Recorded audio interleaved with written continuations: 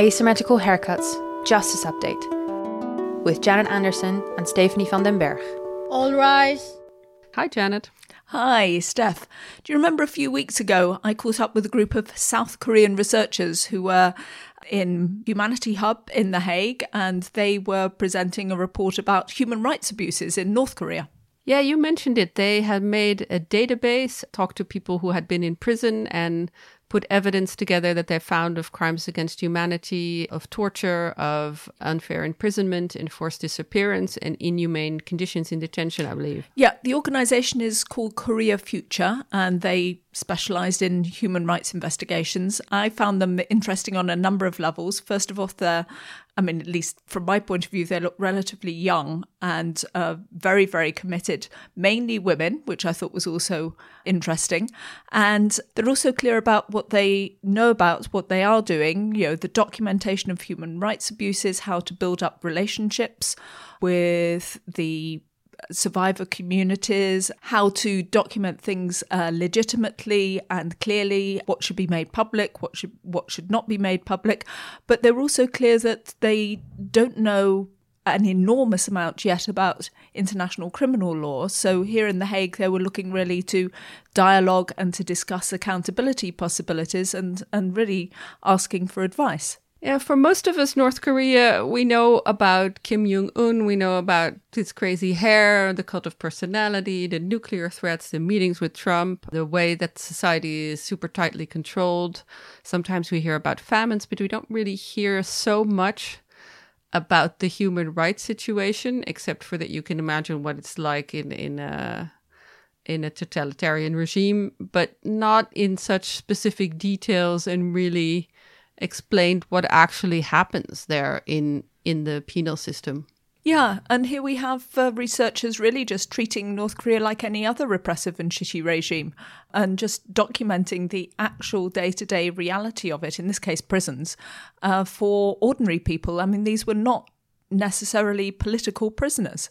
Okay, so let's hear this interview. I spoke to Haiju Kang, who's one of the co-directors of Korea Future, and to Shirley Lee, one of the investigators. We were at Humanity Hub. It was a bit noisy that day, so apologise for any background noise. Haiju Kang starts off by summarising the findings of the report. The findings are based on 161 of the 259 in-person interviews that we conducted with survivors, witnesses, and perpetrators between March and November 2021. And we've been able to document 148 penal facilities, over 5,000 violations of international law, 798 detainees, and close to 600 perpetrators. And basically, our findings all contextualize how mass detention and penal violence are wielded across the North Korean penal system to all categories of detainees, not just political prisoners, as is customary belief, but also those who are charged with more common crimes such as theft, assault, and those who are also charged with crimes for legitimate exercise of their freedom of movement. Wow, you've really got all of those figures at the tip of your tongue and, well put together. Sounds like this is quite recent that you've put all this material together. Why did you decide that this should be a focus for your work? Well, we felt that there is not enough credible evidence to pursue accountability in the context of North Korean penal systems. And actually, we felt that North Korean penal systems is where a lot of the human rights violations are happening. So that's one of the reasons why we started this investigation. And I know it's not necessarily the nicest of questions, but are there any specific stories or specific examples that you think would, beyond those figures and those big words, that would enable people to understand exactly what you're talking about? Mm-hmm. Okay, well, we've documented, for instance, denial of health in most of the penal facilities. So I'll start with that violation. It's very common for the conditions within the cells to be extremely filthy, filled with lice, and there's an open toilet at the rear end of the cell, usually, where they must wash and also use a toilet. But Also, because of the unsanitary conditions, diseases are rampant, but they're not provided medical care. So these were common occurrences that interviewees felt were just normal. They didn't identify them as violations initially because they just felt that's the standard experience for everyone. And you also detail specifics on what we would call international crimes, things like torture. Within detention centers, for instance, run by Ministry of People Security, which is now Ministry of Social Security, or Ministry of State Security. These are two state organizations that were most documented. Positional torture, which is the type of torture where someone has to sit or stand in a fixed position for prolonged periods, was very common as a form of discipline. So detainees who entered detention centers, which exist on the district, city, county, provincial, national level, so they're widespread, they had to sit for more than 12 hours cross-legged a day, and if they moved or made any sound, then that would result in physical assault, so beating with fists, hands, and objects such as sticks, but also keychains, but also collective punishment. So if one detainee made a sound, then the detainees in all of this, in that single cell, would have to do 4 squat jumps, for instance, or would be deprived of sleep. So another common type of form of torture was what we call crushing. So banging the heads of a particular detainee to the cell bars. So that was also a commonly documented type of torture. And you also document rape and sexual violence? Yes. So the most common type of sexual violence we documented happened in Ministry of State Security detention centers for people who were refouled. So they had to, usually people who are refouled return with money and valuables in their private area, hidden in their private areas. So these are people who've returned from China. From China. Yes. Okay. So many North Koreans cross the border to China, and when they're repatriated, they usually return with money hidden in their bodies. So many detainees who were refouled experienced unlawful body cavity searches and strip searches, but we also documented other forms of sexual violence. So one detainee told me that correctional officers, who were basically guards who patrol and penalize and transport the detainees, and usually in their 20s and male, were watching her and the other female detainees bathe in a stream close to holding center and laughing and finding that entertaining. And there were also many testimonies of specific young women being taken out of the cell in the middle of the night. So in our database, we identified that as circumstantial evidence for rape or sexual violence because it's not something that was witnessed, but we have enough information about that type of behavior to assume that that's what's happening. What's different about what you've collected in comparison with what we've known previously? I mean, there has been a commission of inquiry, 2014, so what's new?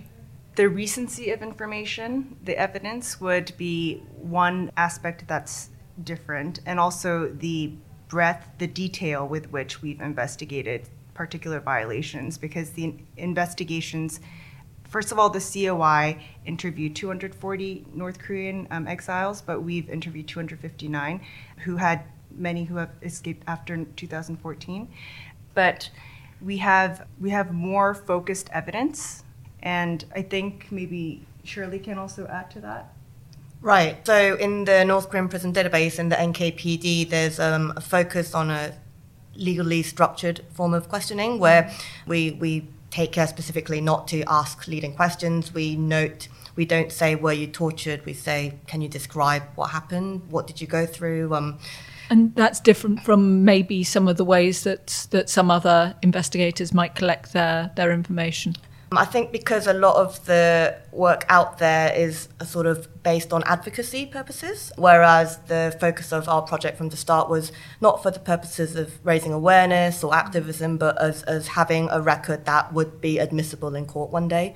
So we took care to consult with legal experts and to make sure that not only the questions were asked in a suitable manner, but also to ask look for those sorts of details that might not have been asked before, such as the perpetrators, smaller details such as the type of food they were given, sort of like what their cells look like, what the facilities look like, to really build a kind of a granular picture of what's going on in the ground. And is it, I mean, it just must be in general difficult, I imagine, to know anything about this really weird, what they call it, the hermit kingdom. You know, it's so cut off, etc. So how difficult is it to, I mean, it sounds like you've gathered an enormous amount of information, but surely it's really difficult, isn't it? It is extremely difficult. Well, as you said, North Korea is a closed state, so getting any information that can be verified from outside, from inside North Korea is extremely challenging, and also no one from outside can go into North Korea to get the information. So most of our evidence is based on testimony, survivor and witness testimonies, and but even being able to reach out to these communities is challenging because you need a base of trust in order to actually broach this traumatic subject. And in the case of many North Koreans, they still have family members in North Korea. So they're very careful about what they share with the public. And on top of that, many North Koreans have been approached for interviews, and they're quite wary of that whole process of having to engage in their own trauma. But fortunately, we work with a partner organization that is part of the North Korean diaspora in South Korea. So we already had that level of trust.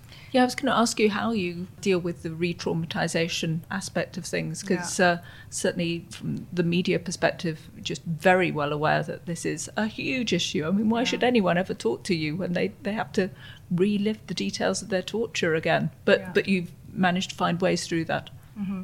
So I think having this partner organization was very fortunate because they were able to convince these people who had been formally detained to actually participate in our investigation. And we were able to ensure that the process, the collection, and the use of their information would be in a secure way. So we wouldn't use that information without consent. So if you look at our database, the public-facing side is redacted to make sure that identifying information isn't released. So those sorts of procedures, I think, also really helped gain trust. Now, in the report, you use specifically the term crimes against humanity, and you talk about the nature of that. It has to be widespread. It has to be systematic. It's not just detentions. It's not just brutalization. It's not just about political enemies. It really is, you describe it as a crime against humanity. Are you sure?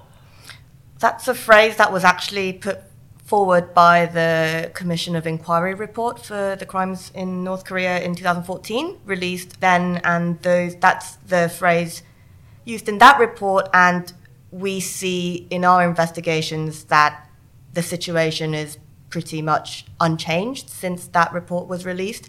In terms of, we see patterns, we see organization in the way penal facilities look the same. They have policies that work in the same way, such as arresting people who are exercising freedom of movement or using cell phones to communicate outside North Korea. We see that it is not rogue officers, it's not sort of gangs. These are people in uniform following orders who are trained to do what they do. And we've also been able to interview perpetrators who tell us about how things work in their organization, and sort of triangulating from many sources like documents, directives that people have smuggled out with them. So we have sort of a picture from victims, from perpetrators, from documents, from the words of party officials in North Korea, which shows that, as according to the definition of crimes against humanity, that this attack against a civilian population is happening to implement a state policy, to further a state organized policy. Well, can you explain a little bit more about, how the state structure works then in that sense? I mean, part of what I'm thinking from the outside is that it must be very difficult not to be implicated in the state. I mean, you have to take part because otherwise, whatever, you don't get food, or you'd be beaten, or you'd be put in jail. So it's a place where everybody's part of it. I think that raises very interesting philosophical and moral questions. I know, for example, like with Nuremberg, or with we have these examples from history where we separate the state and the people. We say so and so is responsible, but where do you put the line? And of course, it's very different if you're pursuing criminal prosecution. You're not going to prosecute everyone. You're going to go for the leaders, the policymakers, the people who carried out the plans. In the case of North Korea, as you say, I think it's morally difficult because a lot of people who are victims themselves have family who are perpetrators, and the other way around as well. And it's even built into the design of the system. For example, if you take a commander, you don't have that concept is almost unhelpful for North Korea because it's not a commander who gives orders. They sort of have a split command where there's a commander who carries out administrative orders, and then there's a political officer who vets and issues orders, and then there's an organizational officer who reports and issues orders. So there's sort of a tri-fold structure of command that always implicates more than one person. And part of the reason for this is they want to make sure people don't organize a protest, that people can't do a coup, that there can't be some commander which has loyal troops that will overthrow the leader. So they have a very good system for ensuring that blame is spread out, essentially. Well, I think that's fascinating, and I understand that's talking about this kind of the middle level. How do you link that up higher? What's the linkage to is it to a party structure or to a military structure, or what's the linkage upwards? I think one of those things that's sort of been underexplored is because in the West we don't have single party states. We have a military that is under civilian control, or even when there is a military dictatorship, a military is a stand-alone institution. Whereas in a country like North Korea, and it's similar with China today and the Soviet Union in the past, where a military is not a self-standing institution, it is a party institution, and all its officers are party members, and a general is not the highest ranking person in the military, it's the political bureau. It is the same for the Ministry of State Security, the Ministry of People's Security. They're not standalone institutions. They are managed by party officials. So it's quite clear in the structure that the Korean Workers' Party is the source of power in what the military and paramilitary institutions are doing. Now, there is a special rapporteur, UN special rapporteur. I mean, you produce this report, there it is, you're asking other researchers to look at the data, etc. What do you expect to happen to your research?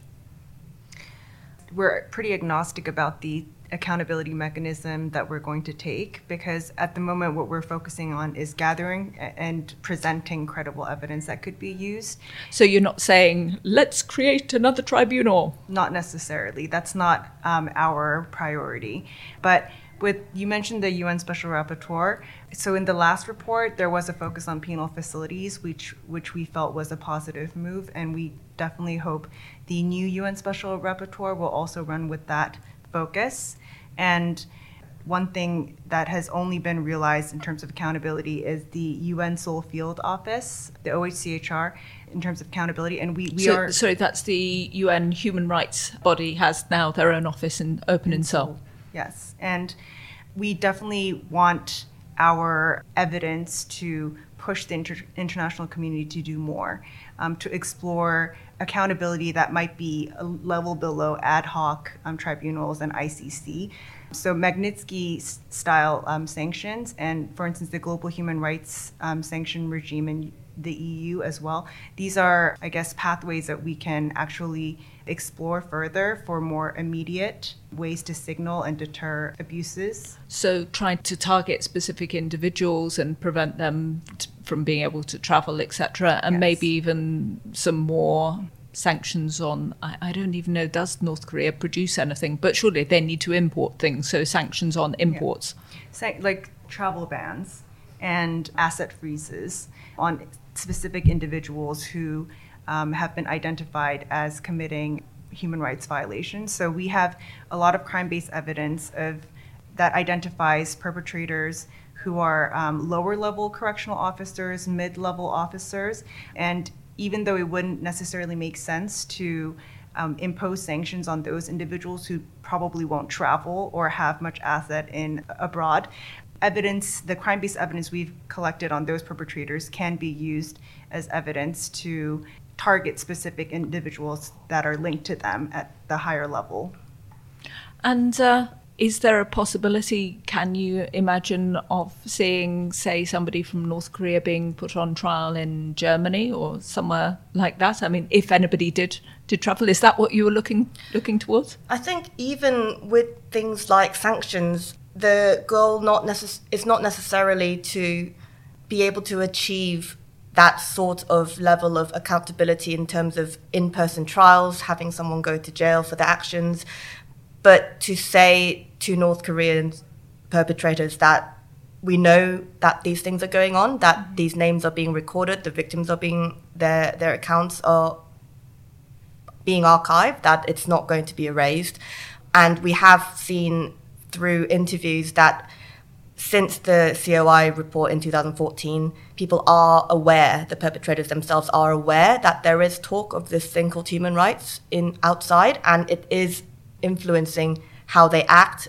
Maybe it's lip service, but they do talk about, we need to make sure it doesn't get reported. We need to make sure the beating's not too obvious. You know, we can see that people are being influenced by what is going on outside, and so we feel like maybe one day there may be justice in the form of a trial, but for now the important thing is to preserve the evidence so that it doesn't get lost forever, because unless it's recorded, if the victims die and the perpetrators die, it will just be unknown, because it's not like you can go in and film this or get the papers and photocopy them. Mm-hmm. So this is a way of sort of preserving evidence, because it is to preserve evidence is to believe in the rule of law, because otherwise it's as if it will never have happened. And just to add, even though we aren't necessarily focused on general advocacy, I think in the international community, when it comes to North Korea, there seems to be more of a bias towards discussing nuclear issues as opposed to human rights. So that's something we would like to address by providing the evidence about North Korean human rights violations. Is there anything I should have asked you that I didn't get to ask you? Maybe it's worth adding to just the last bit you said, that I think there's a tendency to think the nuclear issue is so important, we have to deal with this first before we can get to the human rights issue. But many people have already pointed out, and we believe too, that human rights should not be of a lesser priority than the nuclear issue, because they are intermingled, they're intimately linked, because it is the suppression of human rights that allows that sort of absolute lack of transparency, this sort of impunity that allows them to pursue policies where missiles are prioritized over the well-being of the vulnerable. And it's also an issue which is it's a moral imperative to talk about human rights, because you can't really have security without human rights. So. I don't know if you want to do this, but on the podcast we do sometimes ask people if they've got recommendations of stuff they've been reading, watching or listening to. I mean, you've listened to the podcast yourself. You know that we do that. So anything you want to suggest? Well, I'm not done yet, but I'm reading Crying at H Mart by Michelle Zauner, who is an American musician, and she grieves over the loss of her mother, who's Korean. And she discusses a lot about her upbringing as an American with a Korean mother. So that's a memoir that I'm reading at the moment, and I think it's very moving, even for people who might not have any ties to the Korean culture. Well, I've recently finished reading a book called Ghost Boy by Martin Pistorius. It's a story of a boy who had some sort of virus and fell into a coma, and people thought he was brain dead. And he was indeed in a coma, but a few years later, by the time I think he was 15 or 16, he regained consciousness, and no one knew he had regained consciousness. So he was sort of stuck in this body with everyone treating him like he was not there, but he was there. He could listen, he could see what was going on. And until a nurse thought, maybe there's something here and got him checked out. And after many months of tests and trying to get through, and you hear, and now he's done a master's degree, he's married and has kids, has a fulfilling life, and articulate. He can communicate now, and he couldn't before. True story. It's a true story, and it just really hit on so many levels, that human impulse to communicate, to let someone else know what you're seeing and what you're experiencing. And of course, it's got resonances with the North Korean situation as well, where you've got this barrier of communication. You can't hear, you can't speak, you don't think someone can hear what you say. And I guess sort of that's part of preserving the evidence is to say, yes, you are being heard. So they had all these books prepared. I guess they're haircuts fans. Yeah, that's right. They actually gobble up the podcast. Really keen to hear how other countries are dealing with accountability issues. But what did you think of their kind of line that accountability isn't necessarily their biggest focus yet, that they really do, they're not necessarily looking for yet another tribunal, that they're really thinking about the issues of documentation at this point? I think it's really realistic in a way that there are so many calls for tribunals for everything, and we know that those are expensive, take a long time, and are complicated to set up, especially in this kind of situation where North Korea is still its own country, and there's no regime change there. I think this idea that the most important thing is that this kind of documented for posterity, and that if people want to know what's going on in North Korea, they can read it here, is also very valuable, and also gives something to that the people they speak to, that they have the idea that their experience has actually been documented in a kind of comprehensive way in this database, which is also different than just kind of a report or talking to somebody else. It's something that's searchable, and that will hopefully stay that way for years to come, so that if something changes in the political situation, and maybe there is a way for accountability in 20, 30, 50, 60, 70 years from now, that database is still there. Well, I'm glad that you picked up on that and enjoyed the interview in itself. I think it's really interesting to see how there's a different focus they have from maybe an older generation of human rights activists. And as you say, they're talking about the documentation first, and then just explore possibilities in the future. Yeah, that's our podcast for today. Any others in the pipeline that we have? I think we have something coming up on Ukraine. I mean, we've always got something coming up on Ukraine. I hope that I'll be able to present some aggression interviews, as in, what kind of a tribunal should we have on aggression? Yes, well, obviously lots of accountability interest is going on Ukraine, but we're also still looking at other subjects. It's just we're both really busy, but we are going to get to work and get more episodes to you soon. Thanks for listening. That's a promise. Bye. This podcast was created and presented by Janet Anderson and Stephanie van den Berg. You can find show notes and additional blogs on asymmetricalhaircuts.com. It is recorded in the Hague Humanity Hub, home to a community of innovators in the field of peace, justice, development, and humanitarian action. Music is by audionautics.com, and the show is available on every major podcast service, so please subscribe, give us a rating, and spread the word.